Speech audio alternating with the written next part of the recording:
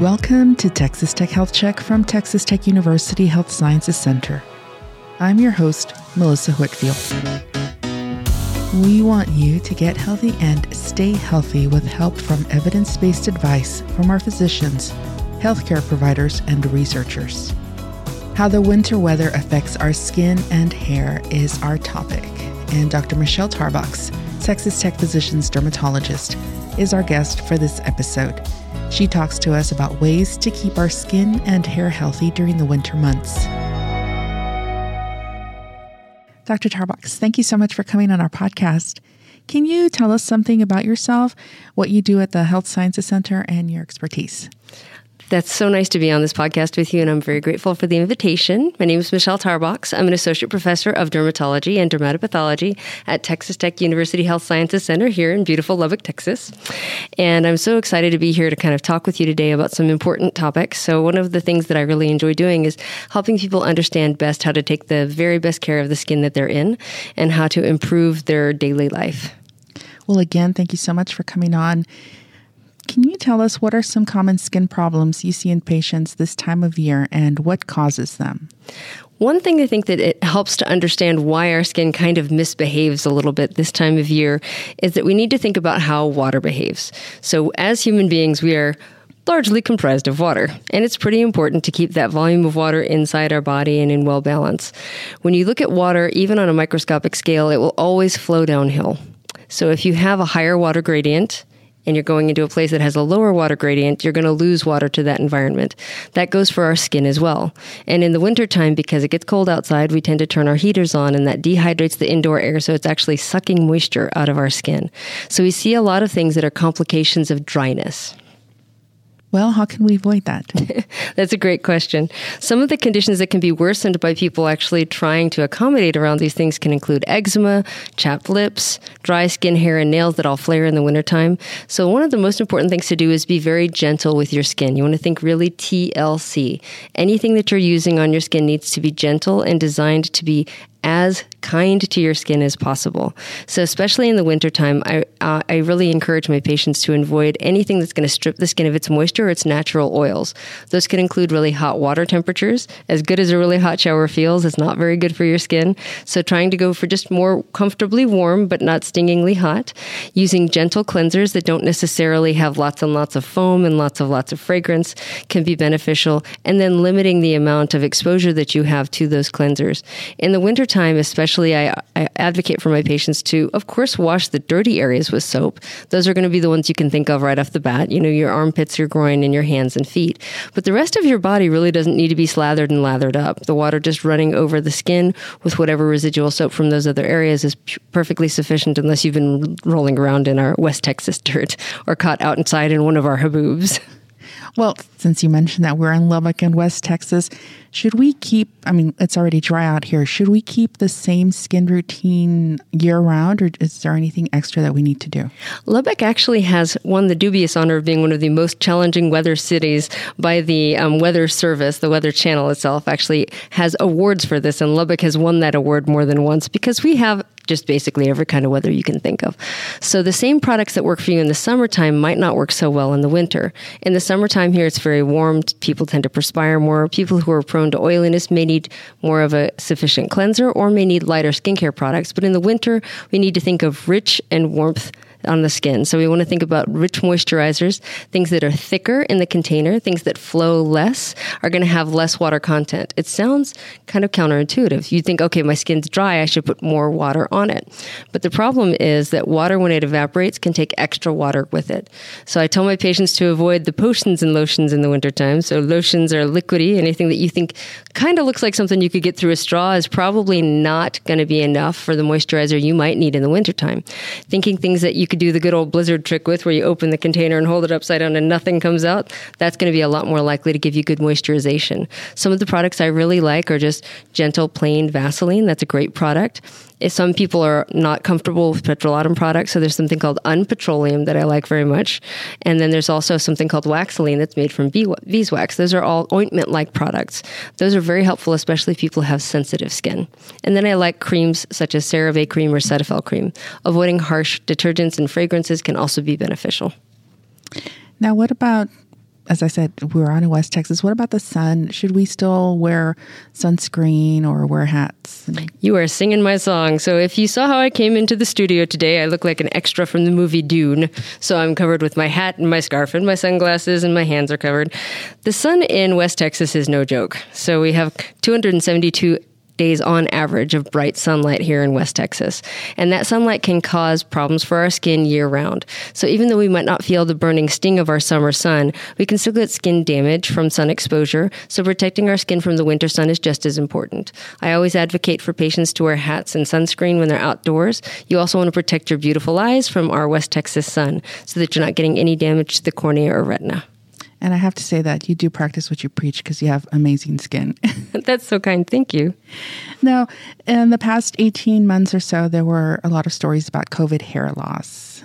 Mm-hmm. Is that still an issue? Is that something that happens during the winter too? You know, I'm seeing still a lot of patients affected by this, and there are multiple causes for it.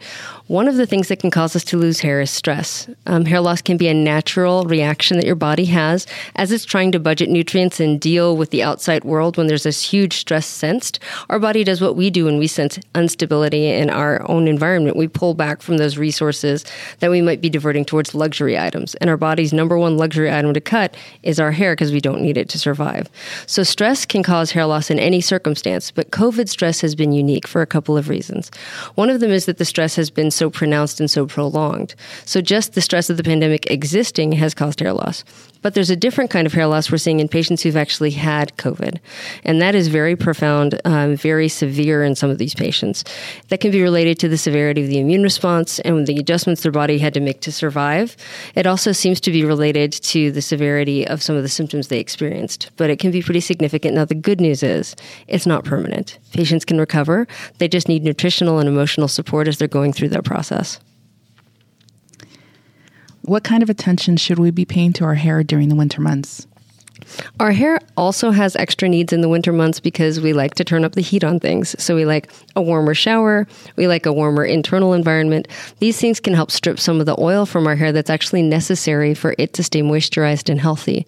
So making sure that you're giving your hair a nice conditioner whenever you wash it is helpful. Making sure that you're not exposing it to very hot water temperatures and that you're not leaving sudsy products on too long. There's a foaming agent that's used in a lot of commercially available shampoos, the sodium lauryl sulfate family, and that can strip a lot of moisture from the hair. So if you're prone to dry, brittle hair, trying to avoid that product, which is pretty easy now, you just look for labels that say sulfate free. That can help you to avoid some of the oil stripping that can come from using those products. And then just having a nice gentle conditioner that's very moisturizing for your hair is a great idea in these kind of dry winter months. Do you recommend we wash our hair daily? That really depends on the person. You know, some people's oil production necessitates daily hair washing and other people's doesn't.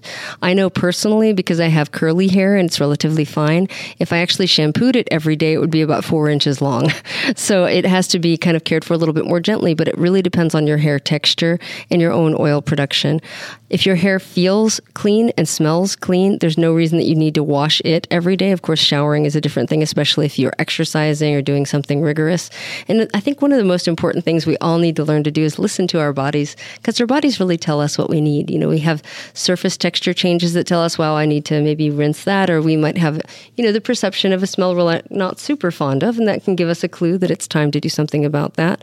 But washing just for washing's sake or out of habit might actually exacerbate some problems. During these winter months, should we pay special attention to younger and older people's skin? I love that question, especially when we're thinking about this time of this pandemic, and hand washing is something that's so important right now. I've seen a lot of irritant contact dermatitis in patients of all ages, but especially very young and very old patients for different reasons. As we age, our oil-making glands in our skin work less well. Actually, so much so that there's a kind of eczema called asteatotic eczema, which is eczema that comes, irritation of the skin that comes because of dryness and lack of skin oils. Another name for that is senile sebaceous gland dysfunction, which I really don't like putting in patients' charts because I don't think labeling a human being as senile is a kind thing. But it goes along with the fact that those oil-making glands tend to work less well as we go along in life.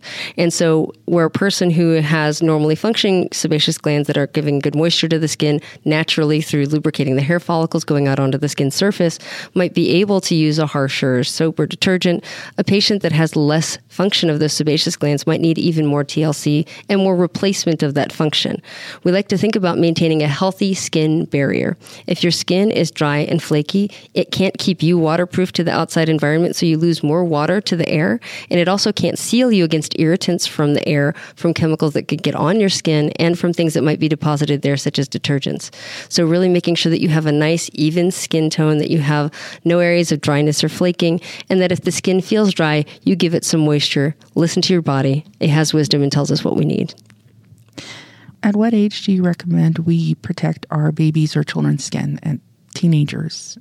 There are lots of studies on how we can help provide a great platform for lifelong skin health, and some of them are very encouraging that gentle skin care in childhood and infancy, as well as gentle regular moisturization, can be beneficial. Whenever we're talking about sun exposure, as early as the person is out in the sun is when we need to start thinking about their sun protection regimen. Now, sunscreens are not necessarily recommended below the age of 6 months, partially because broad sunlight exposure is also not recommended below the age of 6 months. So you want to be a little bit protective of patients in that age group. When you do start to have toddlers running around and going outside and playing, finding something that's gentle, easy for them to apply and tolerate, and good regular use of that product in combination with things like hats and long sleeves can help to provide a platform for lifelong skin health. So I really encourage anybody who's spending any significant time in the sun to protect themselves. And some people give up on protecting their skin because there's an old bad statistic that like something along the order of 80 to 90% of your lifetime skin exposure to the sun happens by the age of 20. Some people take that as kind of license to, well, I'm over 20, so the cat's out of the bag, whatever, don't have to worry about it. But the sort of error in the calculation of that has been revealed multiple times through other studies, and really you get about the percentage of your life that you've lived of your sun exposure by that age. So it's about 20% of your lifelong sun exposure happens before the age of 20. So you have plenty of time to still protect your skin, and our skin can repair itself if we give it the chance. Does traveling affect our skin and hair? Absolutely can. So there are lots of complications we run into with travel, right? We are dealing with a stressful circumstance. We might not have our normal products with us. We're being exposed to water that has different chemicals in it, might have different pH balance. We're exposed to different soaps and waters and things like that. But we're also potentially flying, right? And flying is another environment where we don't control the air. The air on an airplane can be very dry. And so thinking about how to make the very best transition from your normal home environment to your travel environment is a good thought process to go through. If you can stick with your normal products that work well for you in travel size, that's a great way to kind of help maintain a good foundation and platform for health of your skin. You also want to think about not overexposing the skin to things that are irritating, but sometimes you can't avoid things like the dry atmosphere inside of a plane. So making sure that you have extra ability to moisturize those skin surfaces, your mucous membranes, maybe even using a little sterile saline nasal spray to moisturize your nasal passages can help ease those transitions. When should we see a physician regarding issues with our skin and hair? Anytime you have something that hurts that won't heal, it's definitely a good idea to seek out professional help. Some people feel like they need to wait till something gets bad enough to see a doctor. But if you have a problem that's chronic, that's lasting more than a couple weeks, and what you've tried at home isn't making it any better, seeking out medical help can be very beneficial. For a lot of common problems, your primary care doctor has a lot of knowledge and can be very helpful and beneficial in guiding your therapy. But another great thing about going to see somebody who is your primary care doctor who knows you well is that they can help pick up changes that are a little bit beyond that scope that need more expert attention, and they can send patients to the specialists earlier in the course of the condition rather than later. So really, if something's gone on for more than a couple of weeks, or if it's causing any kind of severe discomfort, I absolutely recommend seeking out professional care, and especially if it involves any vital structures. Anything involving the eyes, the mouth, or the nose, you want to pay a little bit more attention to. Is there anything else that you'd like to add? The biggest thing about winter skincare is just really be kind to your skin. I like for people to think about that newborn baby skin and how careful you might be taking care of that newborn baby. You wouldn't scrub it with harsh cleansers. You wouldn't leave it with dry skin that looks chappy and irritated and raw. The earlier you treat these discomforting problems in the skin, the more rapid your relief will be, but also the less severe the condition will get, and the less likelihood it will become a chronic problem. Well, thanks again for coming on our podcast and telling us how to take care of our skin. Thank you so much for having me. Thanks for listening to Texas Tech Health Check. make sure to subscribe or follow wherever you listen to podcasts so you won't miss our next episode. This information is not intended to be a substitute for professional medical advice. Always seek immediate medical advice from your physician or healthcare provider for questions regarding your health or medical condition. Texas Tech Health Check is brought to you by Texas Tech University Health Sciences Center and produced by Tier Castillo, Susana Cisneros, and me, Melissa Whitfield.